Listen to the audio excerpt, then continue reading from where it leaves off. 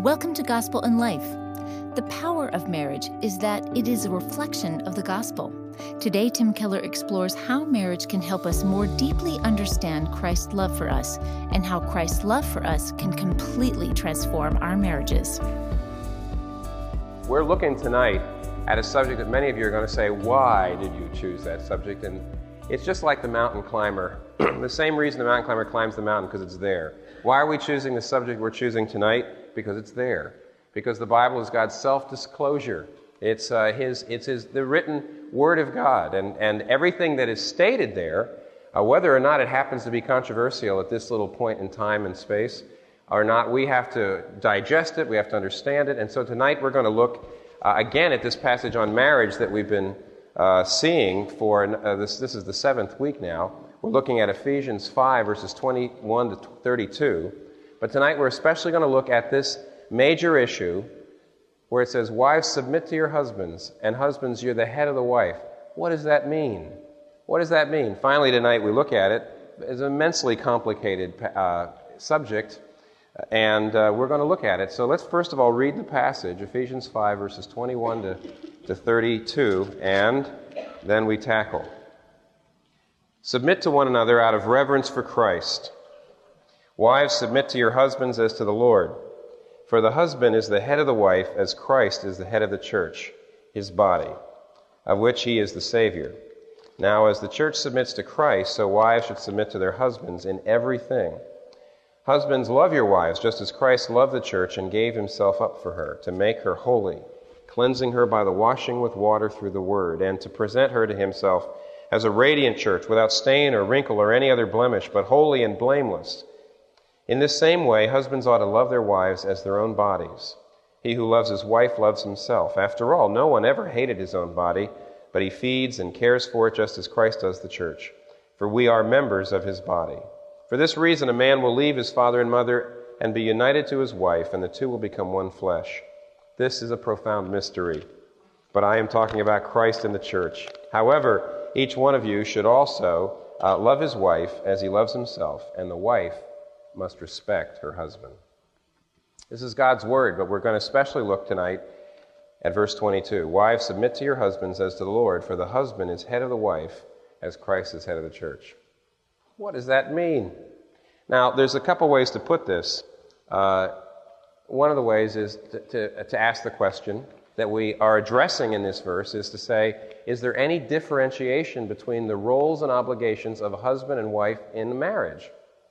I think I mentioned last week that years ago, the marriage vows that were in the average church ceremony were different. Usually what the wife and the husband were asked to do were different. Different words were used.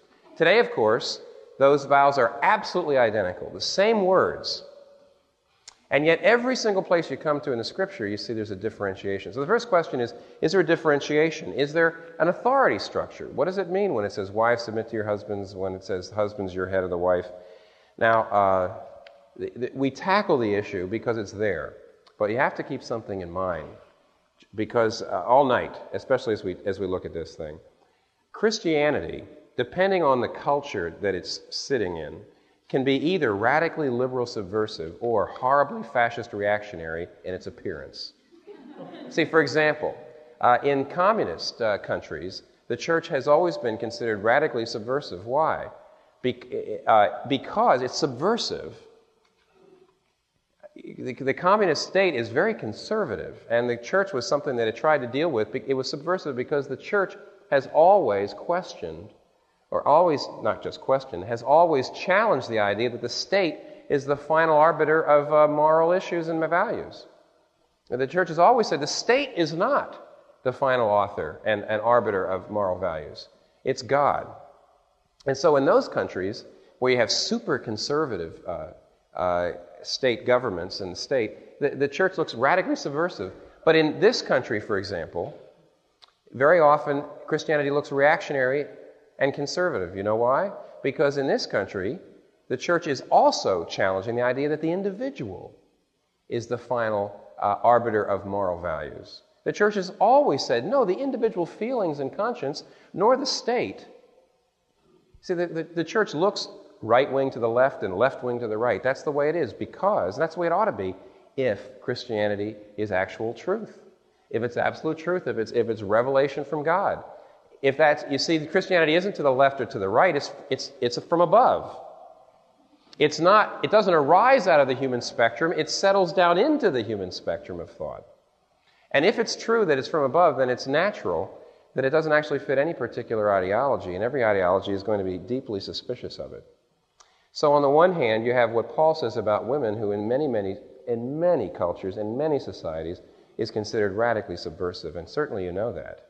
In many societies. When Paul, for example, Paul originally taught this divine teaching about the roles of men and women into an Asian society, an Oriental society. That's what that area was.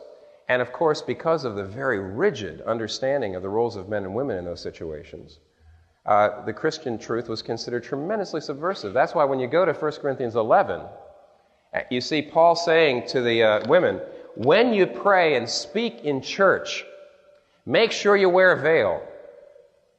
And he's talking to married women. Why? Well, see, in that time and place, when a woman was married, she was completely veiled. You still see that in many Oriental countries, in many Eastern countries. She was completely veiled. That showed that she belonged totally to her husband. The idea of women participating in worship, and in public worship like that, which was obviously the way in which things were done in the early church, was so radically subversive, that super conservative society, that Paul said, look, women, just remember, you don't have to, but wear a veil. Why? Because the equality that the Christian gospel brings in the relationship between men and women is so radical that in some situations people might forget that though there's equality there still are distinctions. There's still role relations between husband and wife. Make sure, Paul says to the women, that you wear your veil because that is a culturally appropriate signal to the world around that you have not thrown off your obligation to your husbands.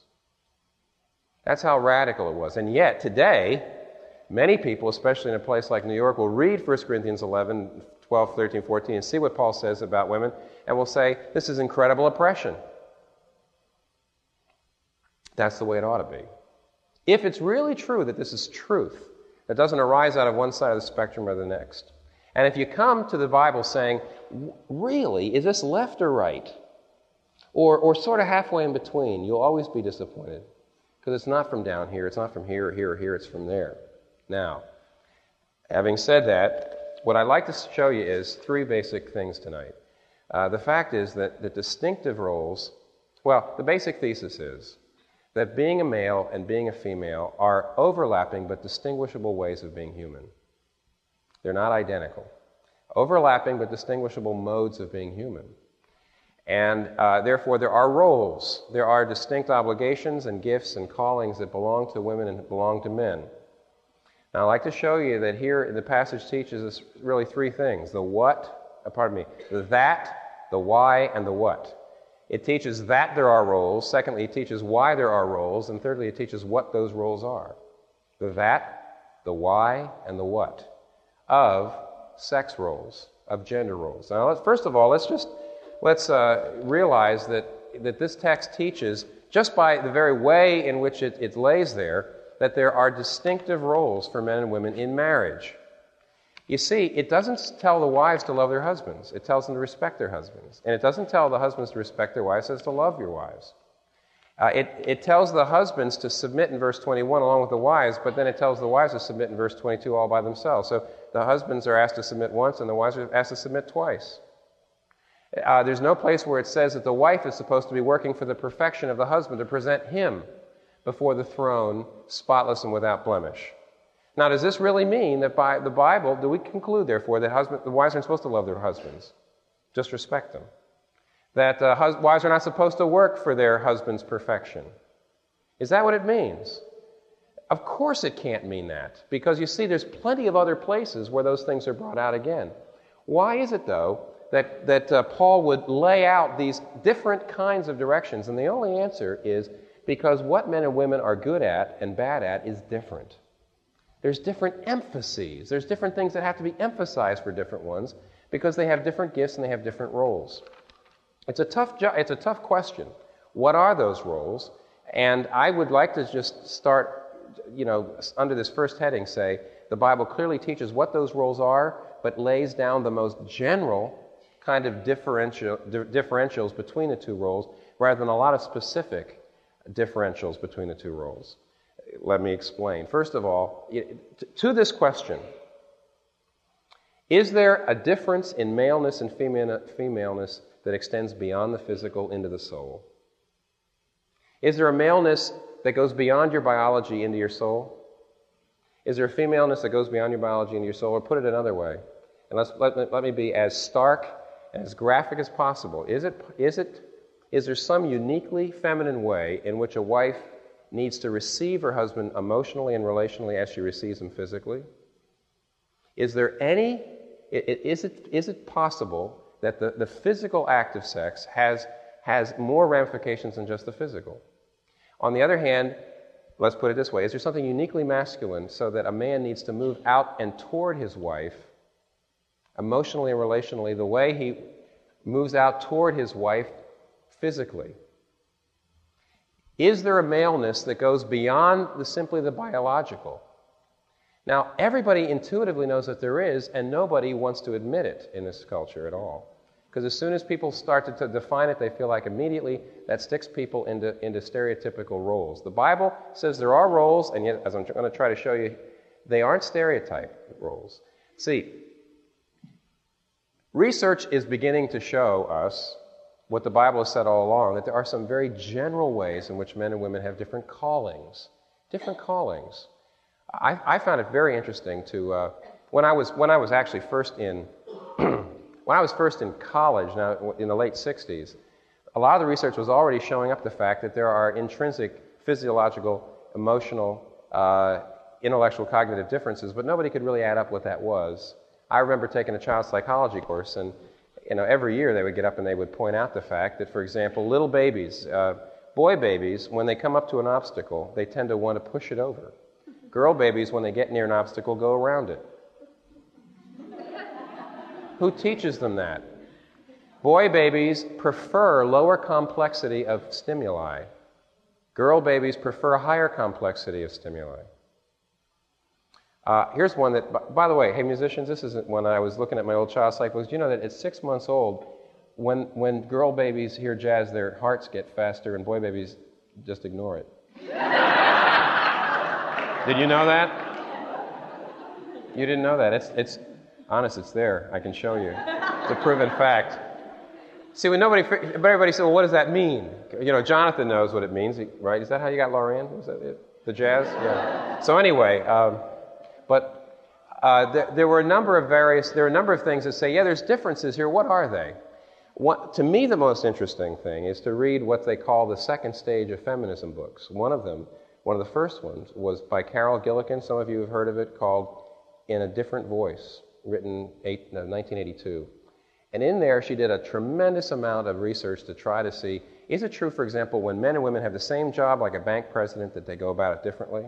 Or when men and women have the same job that is basically a housekeeper, that they go about it differently? And she says, it's true. And she said, this is the most interesting part of her book to me. She says, men see themselves, our research shows that men see themselves as maturing as they separate. Women see themselves as maturing as they attach. Men see themselves as maturing as they separate and become independent and make impact. Women see themselves as maturing as they attach themselves, as they invite one another into networks, as they become interdependent. Men, therefore, have the gift of independence. Women have the gift of interdependence. Now that fits in, as we're going to see, virtually perfectly with what the Scripture says. You don't need research to say, well, gee, maybe the Bible's right. A Harvard sociologist said, that's not how it has to work. But the point is that what you're going to see when the Scripture talks about these differences, and the research says, yeah, there are different callings. What are those different callings? Well, let's keep on going and we'll talk about it. But let me get to my second point. But first of all, let me remind you that a lot of conservative people and a lot of evangelical Christians say, yes, of course there's differences between men and women, and there's differences between the role of the husband and the wife. And here they are, and they make a long list of very stereotypical kinds of very specific lists of details. So, for example, they'll say, because I'm a Christian, I believe the Bible, I uphold the traditional family, a lot of people say. And I believe there is a difference between husband and wife. And I do believe there are different roles. For example, the husband should work and the wife should stay home with the children. Okay? Where does it say that in the Bible? It doesn't say that in the Bible. Or, well, the woman should be the one who's domestic. She should be the one who cooks. Where does it say that in the Bible? The man should be in charge of the checkbook. Where does it say that in the Bible? Now, here's one of the problems. In the pre-industrial age, you didn't see the husband go out to make his money and the wife stay at home with the children. In the pre-industrial age, the husband and the wife both produced goods together. They worked together in whatever the job was of the family. They either farmed together, or they were tailors together, or they were shoemakers together. They both produced goods, and they both raised the children. And so, in the industrial age, for the first time, the man or somebody has to get up and leave the place of work and go off and make money. And so, for a brief period of time, we get into the position where the husband leaves and the wife stays at home, does not produce goods, and does child rearing. When you go to the Scripture, you'll see the Bible is truth that's written for all time and space. The Bible would never nail itself down to that kind of specific stereotypical ways of defining the differences between masculinity and femininity. You can't do such a thing. Go to the book of Proverbs, chapter 31, where it talks about a woman of worth, and see what she does. Here is a wonderful wife. She's into real estate. Any of you ever read Proverbs 31? She's into real estate. She does investments. She figures out this ship is going to, when this ship gets home, I'm going to fund this particular voyage. When it gets back, I'll make a return on my investment. She's into real estate. She's into investments. She's into sewing.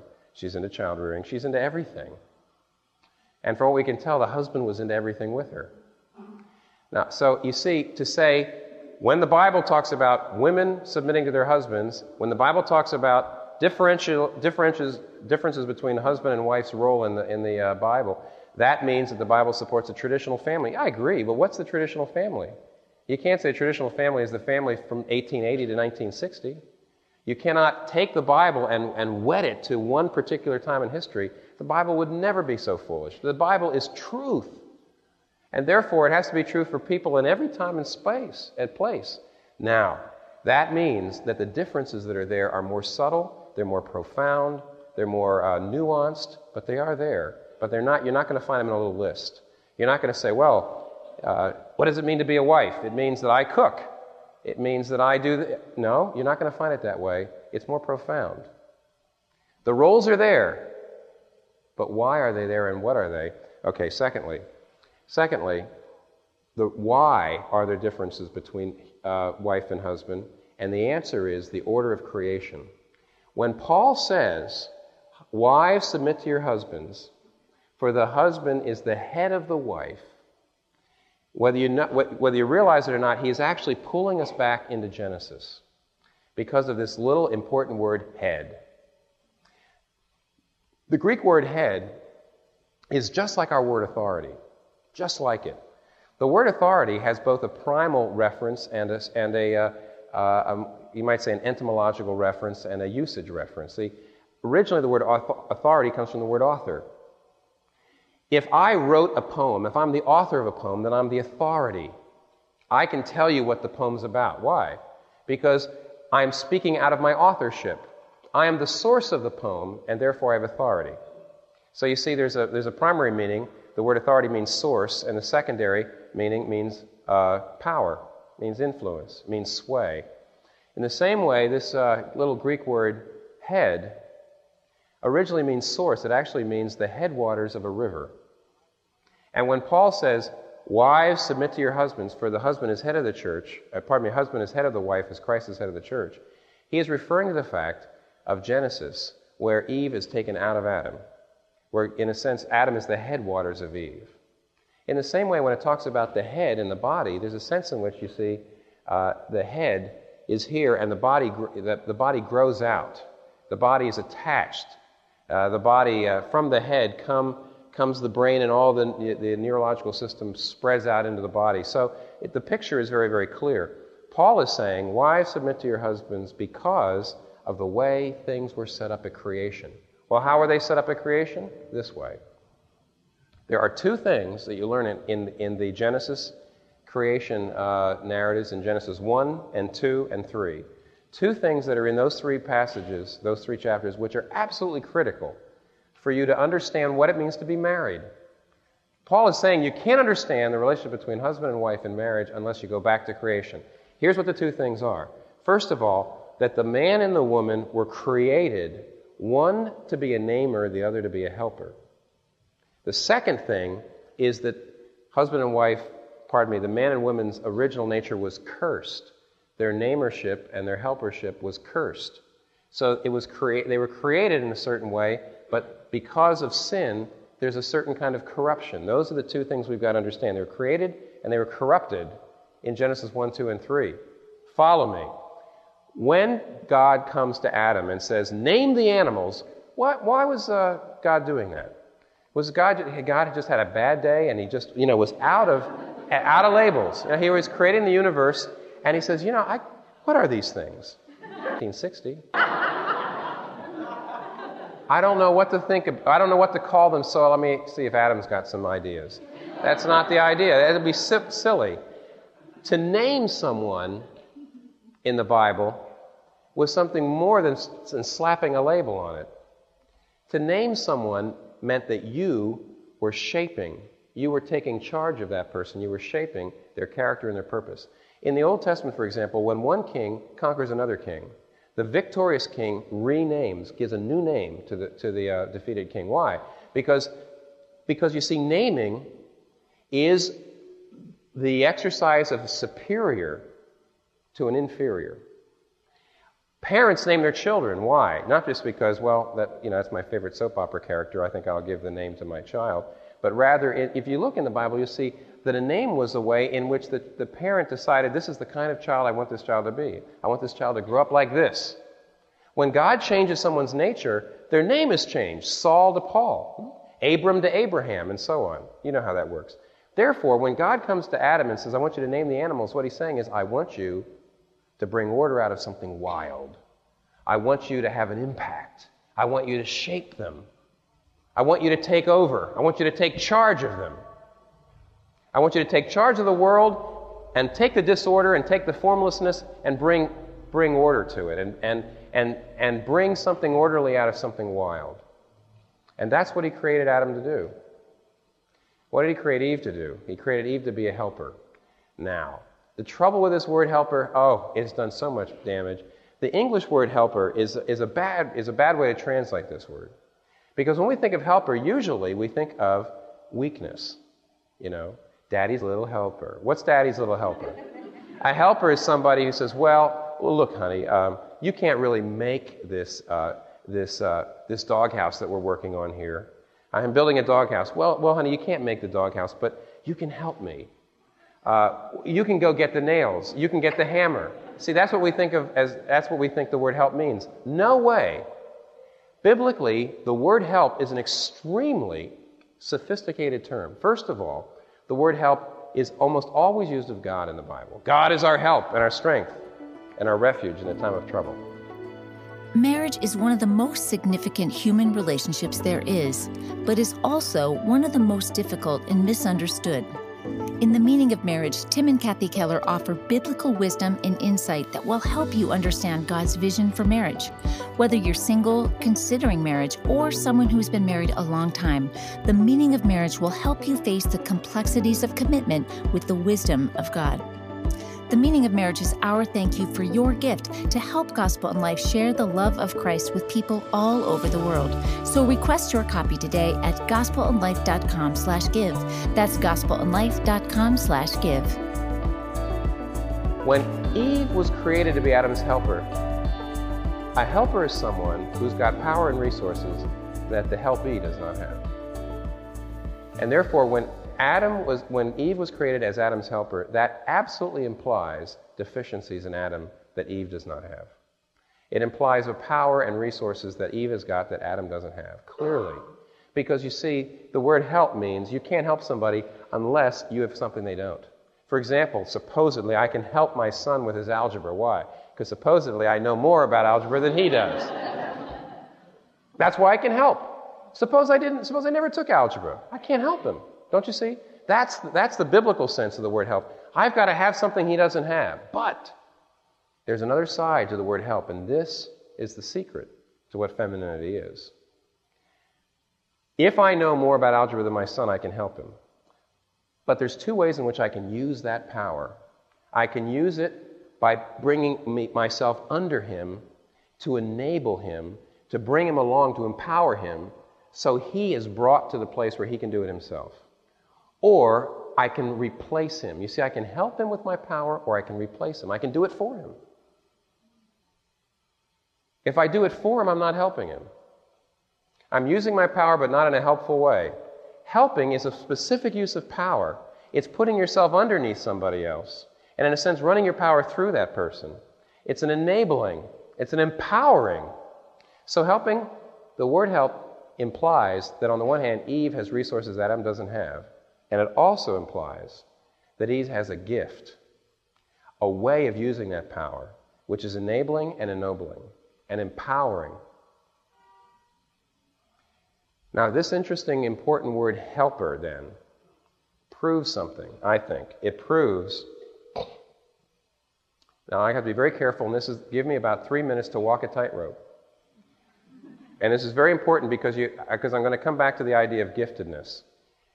Just as Carol Gillikin said, who is not by any means coming from an evangelical Christian position, she says men see themselves maturing as they separate. They have the gift of independence and they want impact. Women have the gift of interdependence. They see themselves maturing as they attach. They want networking. They want they want to be interdependent, and they want to shape people that way. And therefore, what we can say is a man looks to be completed by powerfully subduing the world through work. A woman looks to be completed by receiving and becoming part of an interdependent network. You see that not just in what the research says. You don't just see that in the second stage feminism books. Now, of course, you know, the place where I would part here is that most of the second stage feminism books say this is the difference between men and women are better. And here's what I want to ask you. Let me ask you, if here's a person who's got the gift of independence, the gift of separation, the gift of moving out and without a team and just doing it, and here's a person who's got a gift of consensus building and moving people together and moving people into a team, let me ask you, which of those things always works? Which of those things is always the wise way to go? Which of those things always is what is called for by the situation? The answer is neither. The answer is both. When we talk about the helpership of women, does that mean that men are never supposed to nurture? When we talk about the desire for impact of men, does that mean that women never are supposed to achieve? No. What makes you masculine or feminine is not what you do, but why you do it. The men nurture in order to have impact. The women achieve in order to nurture. It's there. It's very fundamental. It's deep. And it's part of what it means to be masculine and feminine. The only way you find it is in creation. It does not mean that women don't name animals. It doesn't mean that men aren't supposed to help their wives. But what it does mean is that there's gift. Now, here's where you have to walk this rope. Can anybody remember when we've talked about spiritual gifts? I know we've been in the book of Ephesians for something like 18 years now, so it's a long time. But listen, every spiritual gift is also a duty. When the Bible says some people have the gift of evangelism, that means that some people are especially good at it, but every Christian is supposed to witness, right? When the Bible says some people have the gift of teaching, that means that some people are good at it, but everybody's supposed to communicate the word. And when we talk about women having a giftedness of using their power in a way that enables, when we talk about the gift of interdependence and the man having the gift of independence, we do not mean, therefore, the woman's never supposed to be independent or the man's never supposed to be interdependent. We're talking about gifts and duties. We're talking about things that you're especially good at. And the reason why the Bible says when the husband and wife come together, they complete each other. Why? Because there's a dark side to your gift. If you're an evangelist type, if you're the kind of person that just your gift is to win new people into the faith, your gift is not to build them up and train them and disciple them, the dark side of your gift is you're always going to tend to be imbalanced, and you're going to need somebody around who says, wait a minute, You're getting all these people in the doors. What are we doing to help them? And if you're the kind of person that has a gift for training and discipling, you've got a dark side to your gift. There tends to be an imbalance. You need an evangelist to complete you. And you need an evangelist to teach you how to evangelize when you do it, even though that's not your gift. In the same way, the gift of independence, the masculine gift of independence, always has a tendency to become autonomy and tyranny. And the female gift of interdependence always has a tendency to become dependence. And that leads us to the second basic truth. We said in the book of Genesis, the first basic truth to remember is that men and women are created differently. The second basic truth is they're both corrupted. They both, under the influence of sin, have gone bad. Because in Genesis 3, after Adam and Eve rebel against God, God comes down and says, you will sweat and work in the dust of the ground, and thorns and thistles will come up. He says that to Adam. And he says to Eve, you will have pain in childbearing, and your desire will be for your husband, but he will rule over you. Now, if you want confirmation of this fundamental difference between husbands and wives, between men and women, here it is. When God curses humanity, he curses different aspects. When he curses Adam, he curses his work. He says your need and your desire to have an impact on the world, to be independent, to achieve, to have impact, is going to become an idol. It's going to become too important to you, and you will always be frustrated because it will never give you what you want. And he turns to the wife. What does he curse there? He curses her relationships. He says, you will want your husband desperately, but your husband will rule over you. And right there we have got such an important teaching. The teaching is that the wife's interdependent gift, under the influence of sin, will trip her up. She will become a dependent person. She will want to be taken care of. And the husband, whose independent gift is now under the influence of sin, instead of being an independent person, he will be a tyrant, and he will rule over and master her. And that's why what's so intriguing to me is when the feminist literature says, here's the macho man, here's the Marlboro man, here's the cowboy, here's the Rambo, here's the guy that's really giving us the problems, here's the guy who abuses women, if not physically, then in other ways. And over here, here's the Cinderella. Here's the princess complex. Here's the teen queen prom dream. Here's the woman that wants someone to just take care of her. Here's somebody who just wants to be on the arm of somebody who's big and rich, and who can just take care of her and let her nurture away, and not have to stand on her own. And the feminists are right, you see, because in Genesis 3 it says that is what's going to happen. When masculinity and femininity goes bad, the independence becomes tyranny and autonomy. The interdependence becomes dependence and masochism. Now, unless you understand these two things, the traditionalist people, the people that are always stressing the fact that, yes, husbands need to rule over their wives, they need to take charge, they're forgetting the curse. They're forgetting the fact that the Bible teaches that men will tend to oppress women and women will tend to want it. Or at least make it easy for them. Not to want it, but to make it easy for them. There will be a tendency that the sins of the men and the women will tend to feed on one another. And unless there's proper safeguards, unless we're very careful about that, we're overlooking a clear teaching of the Scripture. Listen, women, those of you who are in the workplace, especially in male-dominated fields, look what's happening to you. What's happening to you is you're in a place where all the rules are masculine. People don't work in teams, right? You get out there, you watch your back, you're independent, you're cutthroat. It's a masculine approach to professionalism. You stuff your feelings, you don't worry about that. In that situation, what's happening, though, is because it's not a Christian context, and because it's not a context in which there's this covenant of love, like in the marriage, where two people are committed to one another, in that situation, you'll find that you're continually being pressed out of your femininity, but not in a way that's loving and not in a way that's constructive. You're being pulled away and say, don't be dependent, don't be a Cinderella, but you're not being pulled away in a loving way. The fact is that women and men in marriage are supposed to learn to submit to one another, and in marriage, the husband's supposed to have a loving authority, and in marriage, the wife's supposed to exercise her helpership. Why? Because the husband's independence will become tyranny unless the helpership of the wife pulls him back, unless he's continually being pressed to see what it really means to really be a man, which is not to be a tyrant, but to be independent, unless she pulls him back. In the same way, the wife will have a tendency to move toward dependence unless the husband, in his strength, pulls her back. There needs to be a completion.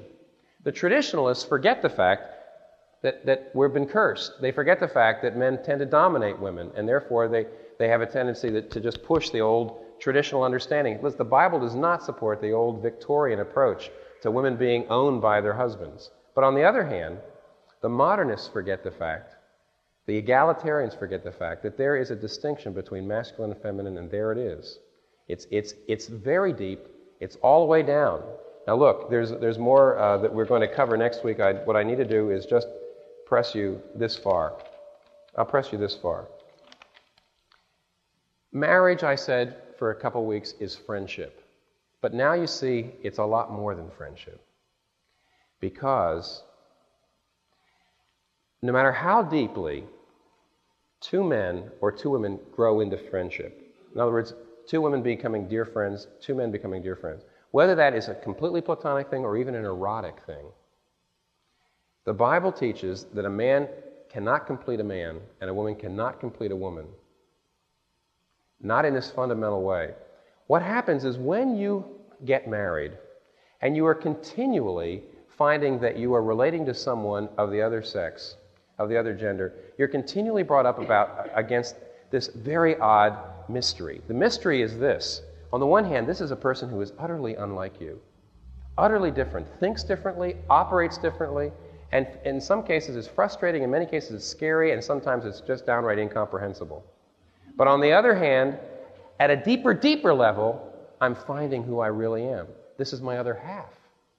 This is my completion. This is me. When the Bible is saying that it goes a lot deeper, there's a mystery to the otherness of gender. One more thing.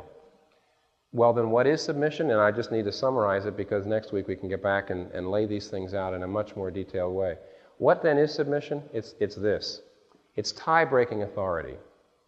You see, if a husband and a wife are friends, and the Bible says, as iron sharpens iron, friend sharpens friend, it is a complete misunderstanding. It's a traditionalist distortion of headship and submission to say that the wife is the submitter and the husband's the head. That means the husband gets his way. The husband makes the decisions in the family. That's ridiculous. Because if marriage is the ultimate friendship, and iron sharpens iron is friend sharpens friend, if in good friendships you've got this clash, you've got this consensus building, if you've got this debating going on, then in marriage, there's also got to be this equality, this contention, this sharpening each other. How else are you going to be grabbing each other and pulling each other away from the dark side of your gifts? You've got to have the right to do that. And therefore, most all the time, the way a husband and a wife make decisions, especially since the Bible says it's Jesus Christ, you see, died for the church, therefore the husband would never, ever, ever have the right just simply to use his authority, simply to please himself, ever. So what you do is you're sitting there trying to figure out what's best, but what happens when you can't agree? What happens when you cannot agree? Well, the egalitarian marriage people say, well, you just don't make the decision if you can't agree. That doesn't always work. What if you can't agree on where to put your kids in school? Well, public or private, or this private or that private school? What if you can't agree and you got to put them somewhere? How do you break the tie? The Bible's answer is, let the husband do it. Why? The Bible says this. When you let the husband initiate, when the wife defers, you're getting in touch with something deep inside you. You're getting in touch with your masculinity and your femininity. You're getting in touch with something very deep, something very real. It glorifies God, and it's in accord with your particular modality of humanity. It will not necessarily fit what you've been taught to believe in your English courses in college. It will not necessarily fit even your feelings, but you will find it actually fits the reality of who you are. When the Bible talks about let the husband lead in the final analysis, let him have tie-breaking authority, which formally is not something that is used very often. In my own marriage, I say you can count on two hands how many times that's actually happened. The formal exercise of authority. But what the Bible's actually saying is, at this point, in this place, where you let the husband initiate, where you let the wife defer, you will find that you're getting in touch with something very deep inside yourself. And what you're actually doing is you're becoming more masculine and more feminine, and together more complete and more restored into the image of God. The perfect case is, here's a person who wants to plant a church in New York, and he's married to a person who doesn't want to. Listen, here's how it goes. He says to her, hey, look, I want to go, you don't want to go. If you don't want to go, I'm not going to force you. Of course not. So we won't go. And she turns around and says, wait a minute. You just let me break the tie. What's the use of you being the man anyway here? If you see God calling you into the wild, if you see God calling out to do something wild, look, I don't like to take risks. I don't like doing that. It's bothering my nesting instinct. But if God's calling you to do that, for gosh sakes, be a man. Break the tie. Is that wimpy? That's helping. Because you see, at that point, the husband and the wife are submitting to a role that they didn't really want. The husband doesn't really want to take the responsibility. But the wife is actually pressing him in a wimpy way? No. You see, to be a helper takes a terrific amount of strength. She presses him into the most masculine thing he's ever done. And on the other hand, by her deferring to me and saying, I will support you no matter what, and I won't say I told you so no matter what happens, she's doing the most feminine kind of keeping her strength and her power under me and enabling me with it. My dear friends, you come to find out who you really are. Look, we know people. Listen, we know tons of people who for years were homosexual, but who are now in Christian heterosexual marriages. We even know one guy who was 2 weeks from a sex change operation, having lived as a woman for 2 years in Washington, D.C. They'll tell you the same thing, that when you actually begin to submit to what the Scripture says, the fundamental differences are between husband and wife. It's not oppressive by any means. Oh no, the husband cannot demand headship, he can only earn it. And the wife can give it. And when that happens, you get in touch with a fundamental difference between maleness and femaleness in you that only submission to the rule book of the designer will help you discover.